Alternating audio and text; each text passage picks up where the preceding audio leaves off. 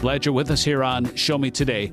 Missouri has a sex offender registry. Elisa Nelson talks to Representative Lane Roberts of Joplin, who wants to expand that to include convicted murderers. This bill came to me initially from a family member of somebody who'd been the victim of a homicide. That victim was killed by someone who was on parole, and the victim had actually hired them not knowing what their background was.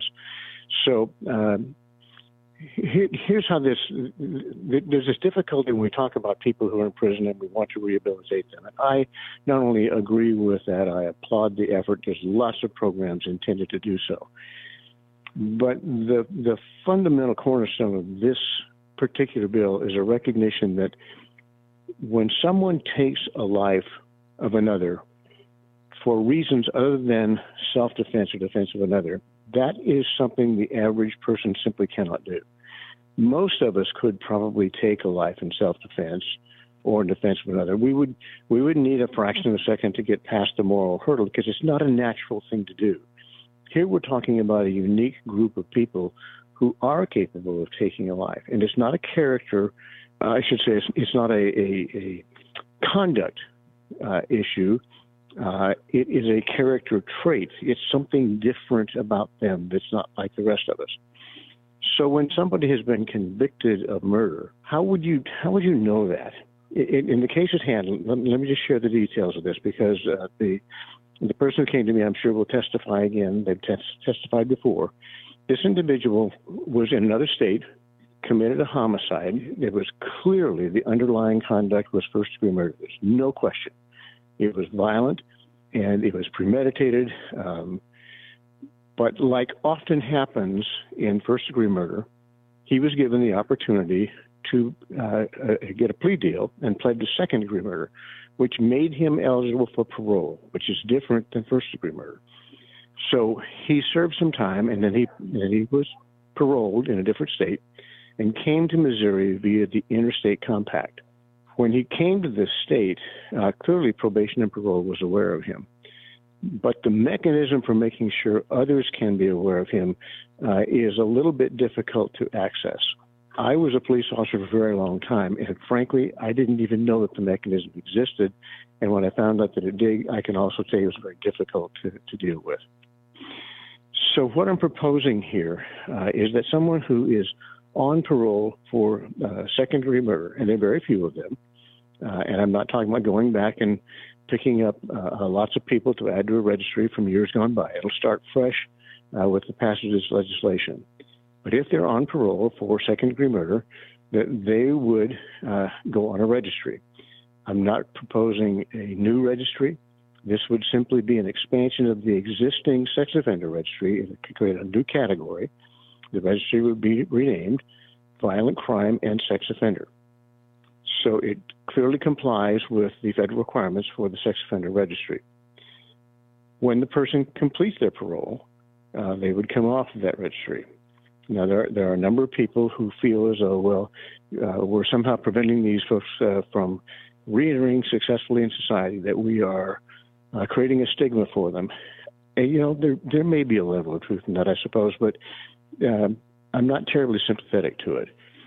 If you're going to allow your child, as an example, to go to somebody else's house or associate with other people, would it be important to you to know that someone in that household has committed a murder and is on parole for it?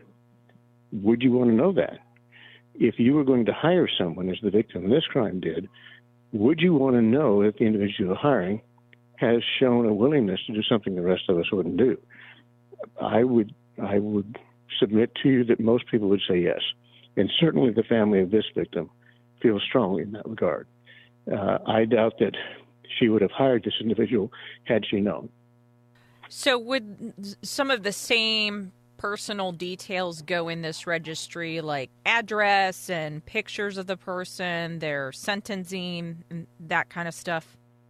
It would be limited to the same kind of information that the sex offender registry would have. And criminal history is something that we don't spread around too easily. it would be limited to the fact that this individual at a particular address is on parole for that crime. When I was looking at the bill, I thought this was interesting. It also includes anyone who was found not guilty by reason of mental illness. Is this a new feature of the bill, or has it been in your previous bills? No, it is a new feature. It's a recognition that if somebody has shown a willingness, regardless of whether it's driven by mental health or not, it doesn't change the risk that individual represents to the public. State Representative Lane Roberts of Joplin joined Show Me Today to talk about his bill. It is a murder registry is what he's proposing to do for those who are out on probation or parole. I'm Elisa Nelson. If you missed the first half of our interview, you can check it out in podcast form. You can subscribe to Show Me Today on Apple or wherever you get your podcasts. Would the registry include people who were convicted of manslaughter? No. Why not? No, this is for second degree murder. Manslaughter is different. Manslaughter doesn't have that element of intent. It's different than an intentional act.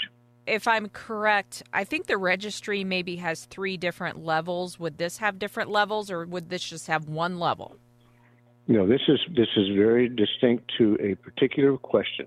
Are they or are they not on parole for second-degree murder? What were, since you filed this bill before, what seems to prevent it from getting across the finish line? Well, obviously, the last couple of years have been rather unique given COVID.